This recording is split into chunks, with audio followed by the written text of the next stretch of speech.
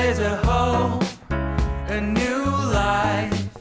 The pressures are, 'cause Jesus Good Christ morning. Welcome to Faith on Hill's online Sunday morning service. We gather together every Sunday morning at 10:30 a.m., both online and in person. Now, in person, we are at our building on Hill Road in the Oak Grove neighborhood. We gather together, we worship God through song, through prayer, through the study of the Bible, and through gathering together as a community and as a family of faith. We have kids' church, and then we have youth group on Tuesday nights for our teenagers as well. So Tuesday nights at 7, we have youth group. Kids' church is Sunday morning during the Bible study, and we gather together there in person. Now, online, 10:30 a.m., maybe you're on faithonhill.com watching the live stream. Maybe you are listening on Spotify or Apple Podcast to the audio version. Welcome. We find that there are, generally speaking, 3 types of people that are online with us on a Sunday morning. First type is a person who's normally part of our in-person gathering, but they are out of town on vacation, or they're under the weather, they're sick. I know we have some people that have had some health issues recently, and so we love you, we miss you, and we are praying for you. If you're out of town, we miss you, we'll see you when you're back. The second type of person is the person who's checking out the church. Welcome. We know from people that have started coming in the last couple years, just about every one of them says that they watched online for a while before they started coming in person.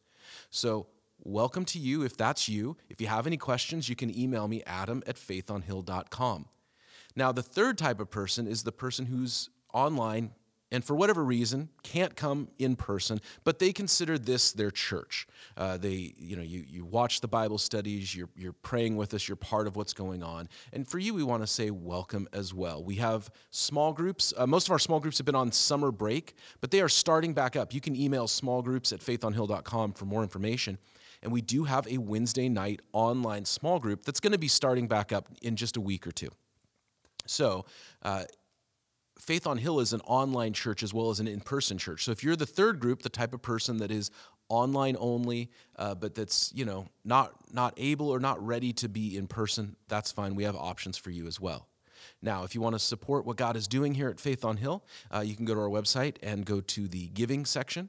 If you want to see more of the things that we offer for free, our teaching ministry, our podcasts, you can go to YouTube, Apple Podcasts, Spotify. You just have to search Faith on Hill, and then you can subscribe there. If you need prayer, if you need biblical counseling, if you just need somebody to listen to you, you can email office@faithonhill.com, and we can get you connected with the right person.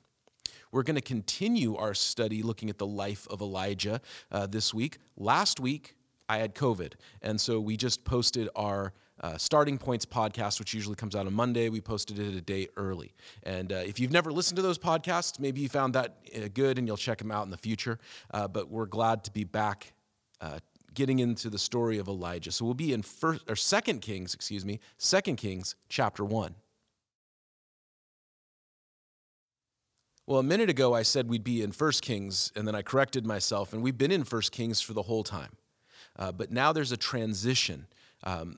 1 and 2 Samuel are kind of divided up between 1 Samuel is about the transition from judges and prophets leading Israel to kings leading Israel. And 1 Samuel is about Samuel transitioning to King Saul, and then Saul not really working out, and so God transitioning to David. And then 2 Samuel starts when David takes the throne of Israel and tells his story. 1 and 2 Kings are kind of divided along similar storylines, the transition from David to Solomon, and then 2 Kings kind of goes into the division of Israel between the northern kingdom and the southern kingdom. 2 Kings is also a transitional shift from Elijah, and now Elisha becomes the primary prophet in Israel. Now, Elijah still has work to do.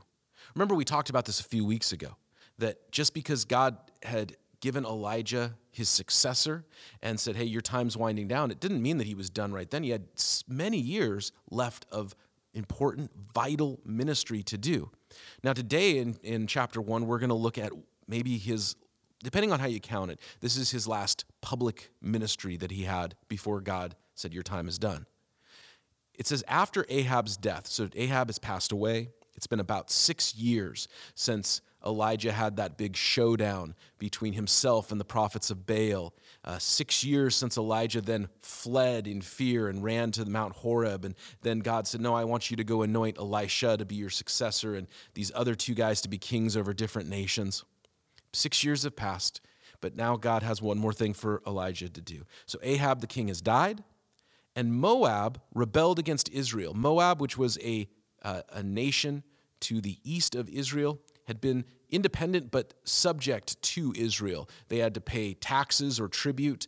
They were sort of like, they were their own people. They weren't occupied, but they had to, toe the line. And the king died, and they sensed a moment of weakness. His son, we don't think he's as strong, so we are going to say we're not paying the tributes anymore. We're kicking out your representatives. We are closing the border. We are taking back our national independence.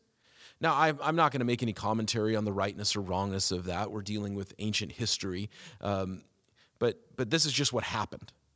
And it says that Azahai had fallen through the lattice of his upper room in Samaria and injured himself. Now, this could be what caused the rebellion. There's a new king, and right off the bat, he injures himself seriously. How do you fall through the lattice of the upper room? I think a lot of times when we see the ruins of ancient towns and cities, especially ones in the Middle East, we see these ruined stone buildings.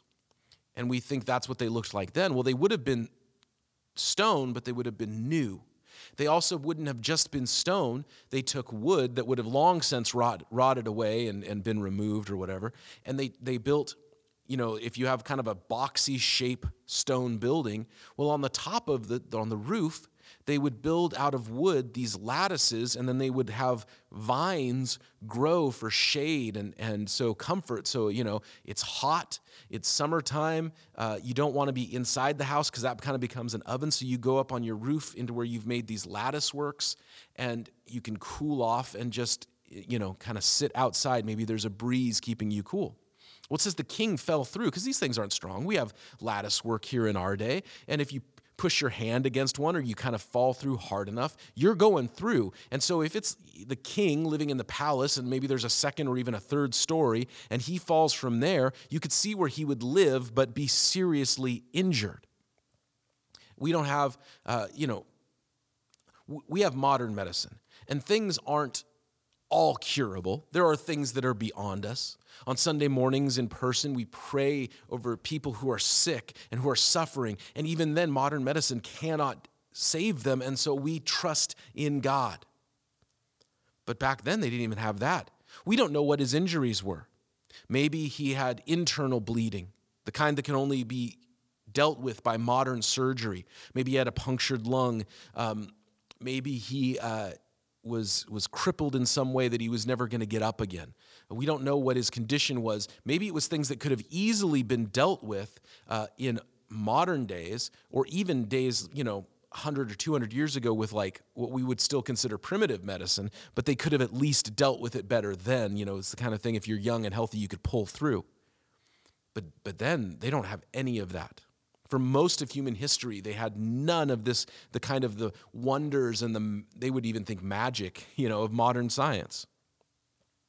So the king says, send messengers, verse 2, and go and consult Baal-zebub, the god of Ekron, to see if I will recover from this injury.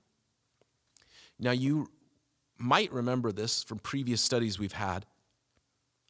Azahiah's father, Ahab, was the king of Israel. He was a descendant of King David. He was Jewish. But he had married Jezebel, and she was from Sidon up to the north. That was in the kind of the Canaanite, Moabites, these foreign people that did not worship God. They worshiped false idols, and not just like we think, they just believed something different than the Israelites did. No, they worshiped idols that involved violence, that involved killing of children at times, that involved human trafficking and the abuse of people's bodies. Horrible things. Self-harm. We saw that in the showdown between Elijah and the priests of Baal. It was a terrible thing. So his mother is devout in her devotion to her gods. and her son has taken that same devotion. Go to Baal-zebub, the god of Ekron. Now, Ekron is a name that comes up in the Old Testament often. It was a powerful city in those days and had been for many centuries. Never dominant, never the top, but it was a city of importance and significance. And they had a pantheon of gods. So this is the god that was specifically, the Baal that was specifically associated with Ekron. And go ask there from that God if I will recover from this injury. But, verse 3, an angel of the Lord said to Elijah the Tishbite, go up and meet the messengers of the king of Samaria and ask him, is it because there is no God in Israel that you are going off to consult Baal-zebub, the god of Ekron? Therefore, this is what the Lord says, you will not leave your bed that you are lying in, you will certainly die. So Elijah went. And when the messengers returned to the king, he asked, why have you come back? And obviously they came back way quicker than he was expecting. And they said, a man came to meet us, verse 6, and he said to us, go back to the king and who sent you and tell him this. This is what Yahweh, the Lord, the God of Israel, the God of your forefathers, the God of your people, says. Is it because there is no God in Israel that you are sending messengers to consult Baal-zebub, the god of Ekron? Therefore, you will not leave the bed you are lying in. You certainly will die. And the king asked, what kind of man was it who came to meet you and told you this? And they replied, he had a garment of hair. Now, when it says hair, that means like animal hair. He had a garment of animal hair and a leather belt around his waist. And the king said that was Elijah the Tishbite. So apparently Elijah had a sort of a uniform, very recognizable. Steve Jobs always wore that black shirt and blue jeans and sneakers. There's certain people that just always wear the same thing. They're associated with it. Mr. Rogers, we associate with that cardigan vest and the tie. And, there's just a look and oh, that's Mr. Rogers or that's Steve Jobs. And Elijah was associated with wearing clothing made of animal skins and this leather belt. So much so that when John the Baptist came on the scene, he dressed in a similar manner as a way of identifying himself publicly as a prophet. He was claiming this mantle of Elijah, and Jesus confirmed it and said, if you can accept it, John the Baptist came in the spirit and the power of Elijah, but he dressed in a certain way to present himself as a prophet so people would understand this is who I'm claiming to be. So this was sort of Elijah's uniform. He was very recognizable. What is the message that he is sending to the king? Hey, you're in a bad place, but there is a God who has been working and moving, and even in the king's lifetime, God has worked and moved. Ahaziah would have been alive and seen the rain stop at the word of Yahweh's prophet. He would have seen or heard of the destruction of the prophets of Baal, how the altar was consumed by the fire of God. He would have known that there was a God in Israel who lived and breathed and moved among his people. Not made of human hands, not carved from wood or stone, but in this hour of need, in this hour of trouble, he goes away to foreign false gods. In our day, I don't want to come and say, oh, there's a God in America, right? Because we're not Israel. We're not God's chosen people. The church, oh, we're God's people. America is just another country. It's a great country. I've been to a lot of other places. I've lived outside of America. I like living here. I'm thankful to have been born here. But we're not God's chosen people. That being said, in our day, trouble still happens, trial still happens, tragedy still happens, and when the tragedy comes, people look around, where can I find help? Is there not a God who is still working and moving and changing people's lives? In our own day, we have seen God heal people. I know people who were sick and are now well. And you say, well, medical science can do a lot of things. Sometimes it's through medical science. Sometimes we've seen people who just, God, used science. Other people miraculously, divinely healed. This is why we pray. I was on staff at a church down in California, and we had a guy in our church who, because of these nodules on his throat, and it was likely it was probably from his time in Vietnam, whatever he was exposed to over there chemically or whatever, had messed up his throat, and he couldn't talk. He could barely do more than a whisper. And he loved to sing songs to God and to sing worship songs and praise songs to God. And he would sit there and he would pray, and in his quietest whispers, the loudest he could get his voice, he would say, Lord, could I sing to you again with my full voice before I die? And he would pray that. And for a few years, I was at the church, and one night, it was a special prayer and worship time. And he came up towards the stage. Now, if you've never been a part of a church that does this kind of thing, there are churches, and they tend to be a little more charismatic or Pentecostal. Not knocking that. I grew up charismatic, so I'm not knocking our charismatic friends and brothers and sisters. But if you're on stage and you're leading a meeting, that gets like a wild card. Like, why is this person coming on stage, and what's going on? Now, with this guy, he's not the type to do this. So I was sitting up there, some things were happening, and I just stopped, and I went down, and I just met him at the stairs, and I leaned in to hear him because I knew that he could only whisper. And in a full voice, he said, I have something I'd like to share. I'd never heard his full voice before. I said, okay. Gary, absolutely, come on up. Wow. And he began to share how God had healed him. He praised God for God healing his voice. I thought that was a wonderful. And then after the service, thinking God had just miraculously healed him, I said, what happened? Like, did you just wake up and you could talk? And he said, no, I went to the doctor. I said, oh, okay, so the doctor healed you. He said, no, God did it. I said, okay, continue. And he said, I went to the doctor for a normal checkup, but it wasn't my normal doctor. He was, like I said, this probably was all stemming from his time in Vietnam. And he was at the VA, and it wasn't his normal doctor. And the doctor looked at him and said, hey, do you want us to give you your voice back? And he's like, what are you talking about? The doctors have told me this can't be fixed. He's like, no. We've actually got a specialist who is just here for this week visiting. Today's his last day, but I bet he could take a look at you. So he takes him over to the specialist in the other building, and he just knocks on the door, says, hey, I got a guy. He's been told that it can't be fixed, but from what you've told me, you might be able to look at it. And so he looks at it, and he says, oh, yeah, I can fix you up like right now. And within an hour, he did a procedure, and the next morning, his voice is fully back. Now, here's the question you have to ask yourself. Do we praise God? We praise God no matter what, but do we praise God because medical science has progressed to a place where we can give a guy his voice back who has that particular condition? Well, part of me says yes.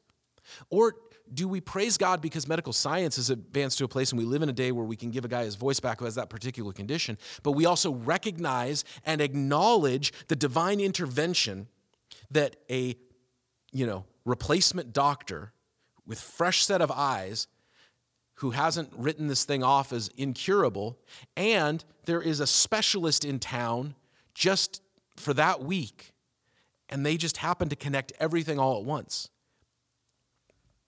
I do both. I thank the Lord for the day we live in. I also recognize and acknowledge his divine intervention. I know people who had cancer, and God healed them directly, and there is no medical reason other than God's healing. I also know people that you can see God's hand in leading them to a treatment that was effective and leading them into remission. Both are true. The crisis comes, the trial comes, the moment comes, and do we reach out for God's help, or do we reach out for, can you help me? Can you save me to the false gods of our world? Now, we don't have Baal-zebub. The chances are someone isn't going to go look for a god that has been carved out of stone or wood. But we do things all the time. I need the wisdom of this world. I need to go and find people who will tell me what to do as if this world has ever gotten anything right. I'm going to go seek, answers in myself. I'm going to look within myself to find answers. Well, I've looked within myself and found that I don't have the answers. So Elijah comes and to these messengers, he says, what are you guys doing? we're the people of Israel. We have a God who moves and speaks and acts in our day. It's not just in times past, but in our day we see God working and moving. And this leads me to this question. Who are we speaking to? Elijah is not speaking to what we might consider unbelievers. He is speaking to what we might think of as church people. He is speaking to people who should have gone to Yahweh, the God of Abraham, Isaac, and Jacob, the God who became a man, Jesus Christ, the God whose Holy Spirit works and moves among his people. I think one of the things that's a challenge for believers in our day is knowing who we're talking to. There are those who talk to people as if they are part of the church, and they are not. We have people who aren't just like a generation removed from churches. We have people in our community who are 6, 7, 8, 9, 10 generations removed. People who don't know what a church really is. People who have no clue what goes on inside a building like ours. Who are we talking to? What are we saying? There are people who are acting like Elijah to outsiders. Elijah wasn't going to the people in Ekron. He wasn't going to the people in Sidon. He wasn't going to the people of these other countries and saying, what are you doing? He's speaking to people who should have known better. And how we talk depends on who we are talking to or with. If I'm talking to somebody who professes to be a Christian, well, then I expect, if you profess to be a Christian, then I expect that you'll believe in Jesus. If you're talking to somebody who grew up in the church but no longer professes faith, okay, you at least have a framework to understand what I'm saying, but I'm also not going to expect you to live by a Christian since you no longer profess faith. If I'm talking to somebody from outside of the church, has no church context, why would I speak to them expecting that they would understand the context? Elijah speaks in this direct way because he's speaking to his own people, to the people of God. Why are you going outside for help when we know where the strength that we have is from? And so they come back, they give this report to the king. The king figures out that it's Elijah. So it says in verse 9 that he sent a captain of his company with 50 men, and the captain went up to Elijah, and he was sitting on the top of a hill, and he said to him, "Man of God, the king says, come down." And Elijah answered the captain, "If I am the man of God, may fire come down from heaven and consume you and your 50 men."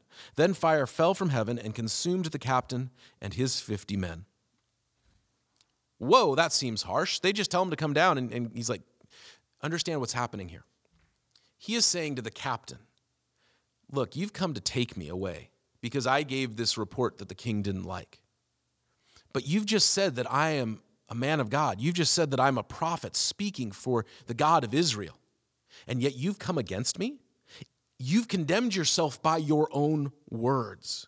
If I am truly a man of God, then let God judge you for coming against his prophet. If I'm not, then come up on this hill and take me away. It was his own words that condemned him. You know, John chapter 3, everybody knows John 3:16. For God so loved the world that he gave his only son, that whoever believes in him, in Jesus, will not perish, but will have everlasting life.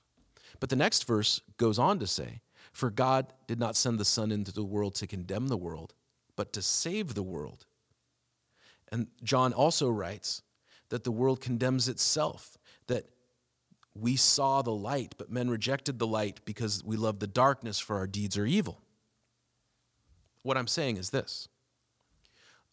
We don't need to condemn anyone. Remember I said a minute ago, who are we talking to?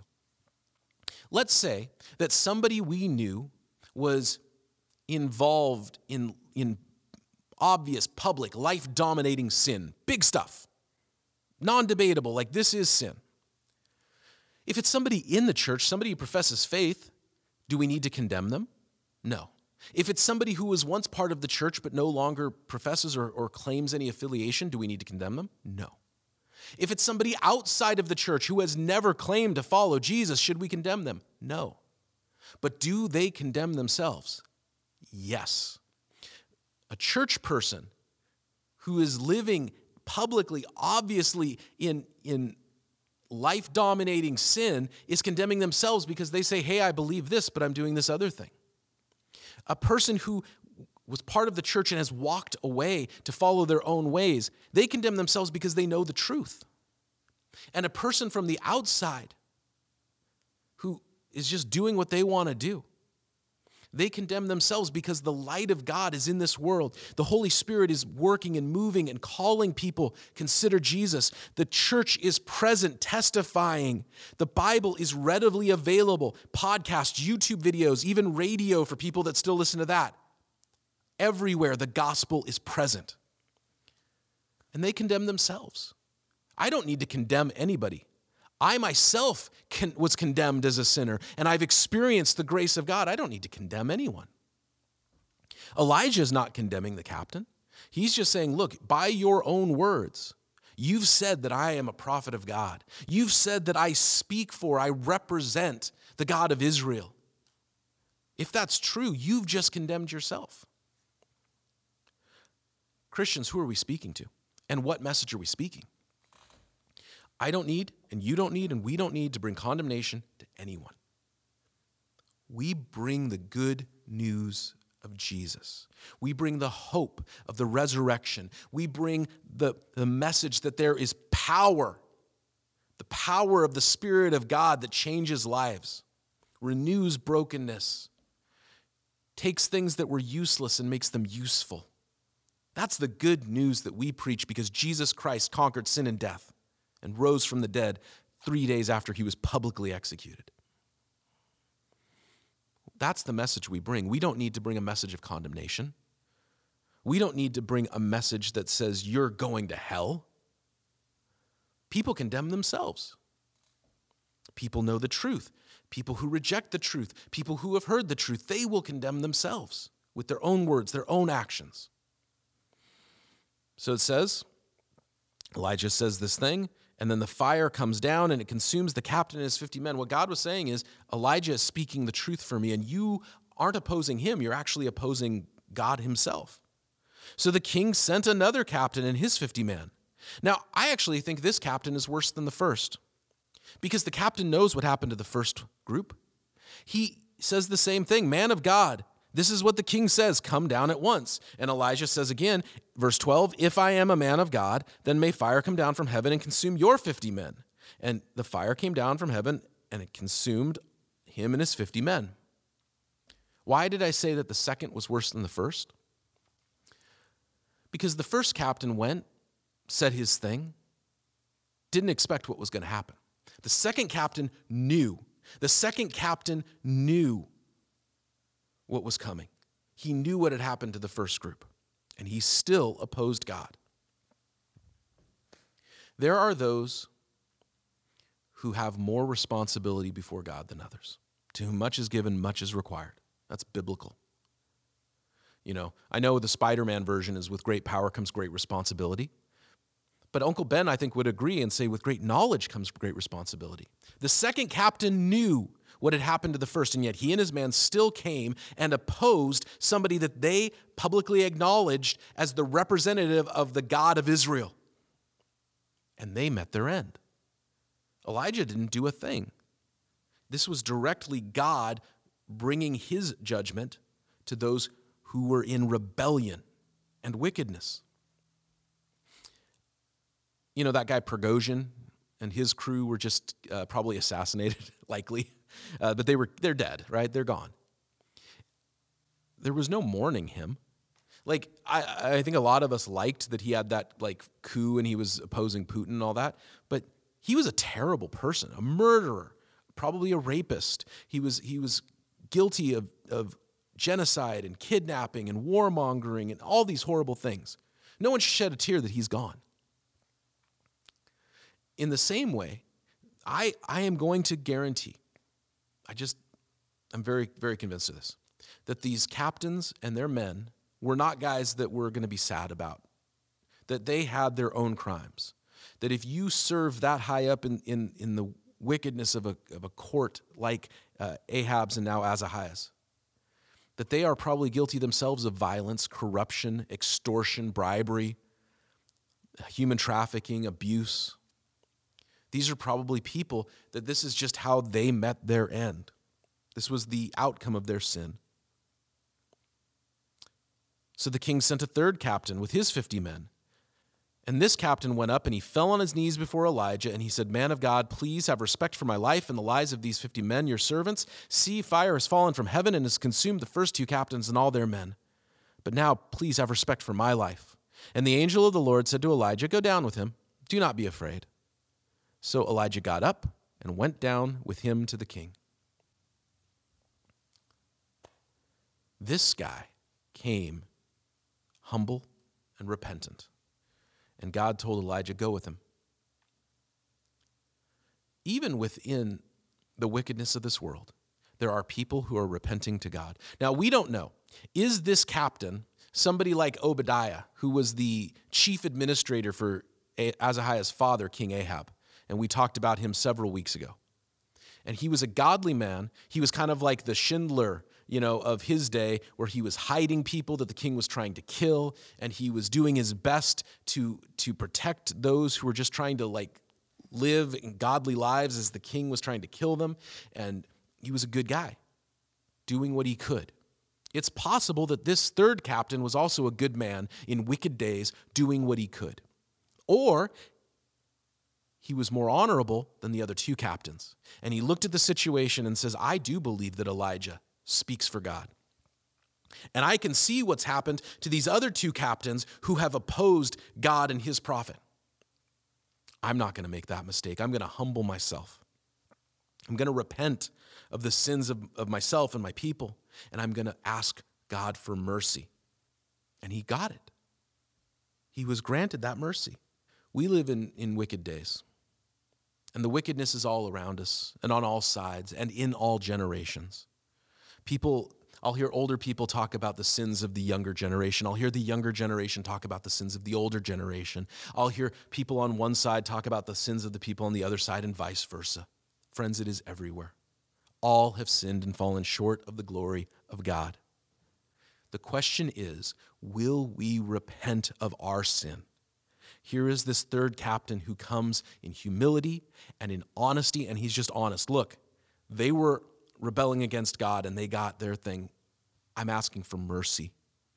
And I know that I serve a wicked king, but I'm asking that you spare me. And God heard that prayer of faith and responded and told Elijah, "Hey, you're okay." So Elijah goes with him. Now, in verse 16, Elijah gets there, and he's told the king, this is what the Lord. And remember, when the Lord is all capital in your Bible, it means Yahweh or Jehovah, the name of God. And they have lost the full spelling of it, and there's whole reasons why, and we've talked about it many times before, so I won't get into it. But that's why the translators just go Lord in all capitals. But this is what Yahweh or Jehovah says. Because there is no God in Israel, is it because there is no God in Israel that you have come to consult, that you have sent messengers to consult Baal-zebub, the god of Ekron? Because you have done this, you will never leave the bed you are lying in, you will certainly die. And so he died according to the word of the Lord that Elijah had spoken. Now because Ahaziah had no son, Joram succeeded him as king in the 2nd year of Joram, son of Jehoshaphat, king of Judah. As for all the other events of Ahaziah's reigns and what he did, are they not written in the annals of the kings of Israel? This is the writer of 2 Kings just wrapping up Ahaziah's life. They're done. He's over. They're not talking with him anymore. So we've got all the official stuff in these records. You can go check those out. Here's the thing. He had the opportunity to repent. God was being merciful. It may not seem like it to us, but God was being incredibly merciful and gracious to Ahaziah. Ahaziah was in a moment of crisis. I can't prove it, but I have a suspicion that it was sin that led to his injury. I mean, maybe he was just clumsy. Maybe it was an accident. Maybe he tripped over something and fell through the lattice work. But if I had to guess, it was because he was, intoxicated, inebriated. They had low-level narcotics back then. Maybe he was stoned. Whatever it was, I think it was sin that led to his injury. And then he sends these guys to ask these false gods for help. And here God has grace for him. He could have just let Ahaziah go and send his messengers and get a response, and then nothing happens because these false gods can do nothing for him. Just as the false gods of our world, success, fame, money, power, ideological purity, whatever it is, these false gods will do nothing for us. And in the same way, God could have just said to Ahaziah, you've gone to these false gods, they'll give you the answer, nothing's going to happen, and you're going to die anyway. But in God's grace and mercy, God sends Elijah to say, what are you doing? And then when Ahaziah rebels against God, not once, not twice, but 3 times, God is still merciful and continues to send this message of change your ways. Change. And by the 3rd time, he will not. So Elijah says, because you will not change your ways, you will die. This will kill you. This is no happy ending to this story. Ahaziah dies because he will not repent. The captains, the first 2 captains plus 100 other men die because they will not repent. And you say, well, that's just that vengeful, angry God of the Old Testament. I disagree with that firmly. This is the loving, merciful God who at every step gives every person in this story a chance to repent of their evil, of their wickedness, and of their rebellion. This is a loving and merciful God who interjects himself into the lives of people who are his enemies, just as the same way that Jesus Christ interjected himself into this world, that God became a man, Jesus Christ, and lived among people and died to save us, you, me, us, while we were still God's enemies. That hope, that message is there. God didn't need to condemn them. They'd already condemned themselves. They had denied God with their lips, with their actions. They condemned themselves. As believers in Jesus, Christians, we preach a message of hope and forgiveness and life change. We don't need to condemn anyone. If you are a non-believer, the message is a message of hope and life change, but without Jesus, there is no hope. Without Jesus, we have already condemned ourselves to death because we have sinned, and the wages of sin, the consequence of sin, is death. And we want it that way, by the way. We want there to be justice. I guarantee there were people all over the world when they heard Prigozhin was dead, and knowing that they had a brother, sister, aunt, uncle, father, child, whoever, that had died either by his hand or because of him, they did not shed a tear. We want justice. We want people to be held accountable for their crimes, except for ourselves. Jesus made the way for there to be an account for our crimes. That the sins of the world, the sins of Prigozhin, the sins of Adam, the sins of you, the sins of everyone else were placed on him. And he took the punishment as he, fully innocent, died for evil people. And he set people free, set captives free. That's this story. I hope your story has a happy ending.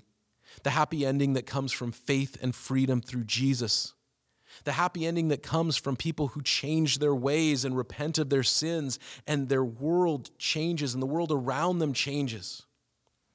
Ahaziah's story is not a happy one. He would not repent. These 2 captains' stories were not happy ones because they would not repent. But I'll tell you what, that 3rd captain, his story was happy because he repented. Not just him, but 50 others did not die. Think about this. Was every one of those 50 in line with him? I don't know. But because of him, they didn't die. They went home that night. Sons went home to parents. Husbands went home to wives. Fathers went home to children because of the repentance of one man. And it's possible that they themselves also repented as well. And that had to spread out. You can see one man's repentance, and it spreads out, and it spreads out, and it spreads out. And you might say, what difference does one person's life make? It made a difference in the lives of 50 people, and possibly hundreds more by extension as it spread and spread and spread. That's the good news of Jesus. That one person's life can have a ripple effect of healing, of hope, of salvation. And that offer is there for you.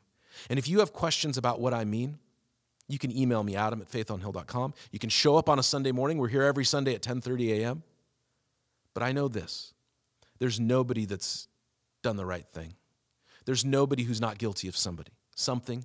There's nobody who doesn't need salvation. There's also nobody who is so far gone that God can't save them. There's nobody who's done so many bad things that Jesus can't forgive them. There's nobody who is so broken that the Holy Spirit can't come in and start to heal and change and make something new. The Bible does say that all have sinned and fallen short of the glory of God. The Bible does say that the wages of sin are death. But the Bible also says that if any person is changed by Jesus, They are a new creation, and the old thing is passed away. It's all new life. That is a great hope that we have. It's a great hope that we live in. It's a great hope that we share with each other and the world around us. God bless you. We'll see you next Sunday at 10:30 a.m.